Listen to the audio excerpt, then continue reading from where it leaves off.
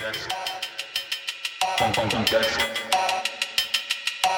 that's Can we talk a little bit about, I want to talk about two things. One, the protest movements, their origin, and then 79, which is, my understanding, a pretty big moment in the history of U.S.-Taiwan relations, when the U.S. formally recognizes the People's Republic of China as basically the repository of Chinese sovereignty, broadly speaking. So can we talk a little bit about those protest movements? Are they part of Global 1968? Do they come from somewhere else? Is it something linked to, as it is in the United States, the baby boom generation? If you could talk about those for a second. Yeah, so the Dongwai movement, outside the party movement, is a little bit later than, so it's not part of the 1968 uprisings. And it begins mostly as an elite kind of intellectual movement. So scholars, journalists. Finally, we affect something. I know, yeah, that's right. And for the most part, they were publishing in publications that were kind of, this gray zone where they were trying to navigate around government controls over media. And the government doesn't crack down right away in some instances. So they managed to get out a few major publications.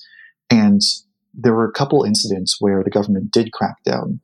There's the Kaohsiung incident, which is the city of Kaohsiung was where one of these publications was printing. And this incident led to widespread.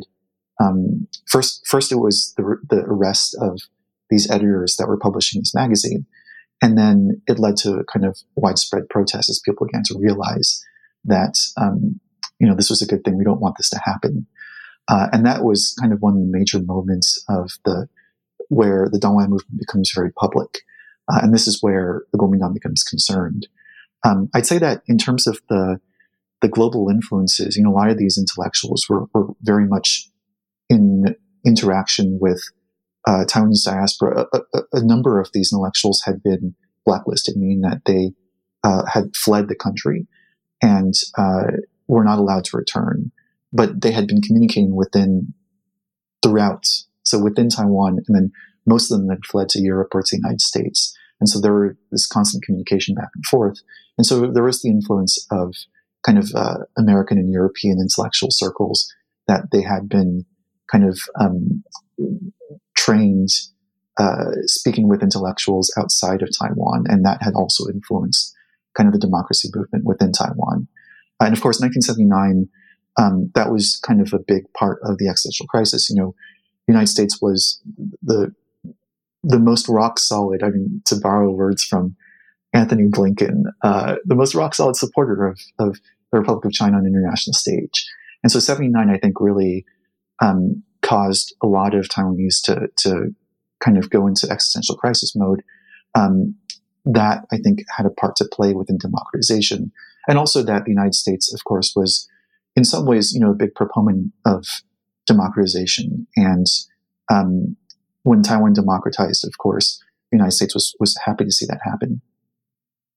James, I wonder if you could talk a little bit more about 1979 and how it impacted Taiwan, not just politically, but sort of socially. What was the sort of repercussion? How did people respond to the United States changing its policy, changing its China policy so drastically?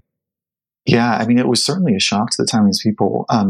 Although I think that 71 was the biggest shock. I think that the replacement of the ROC by the PRC in the United Nations, that was something that I think was probably the biggest existential shock. And then, of course, by then, a number of Western countries had already begun to switch recognition. So I think that the writing was kind of on the wall. But the United States, of course, had the closest relationship with the Republic of China. And so 79 was also a big shock in terms of we're seeing that this is really the end of that formal relationship.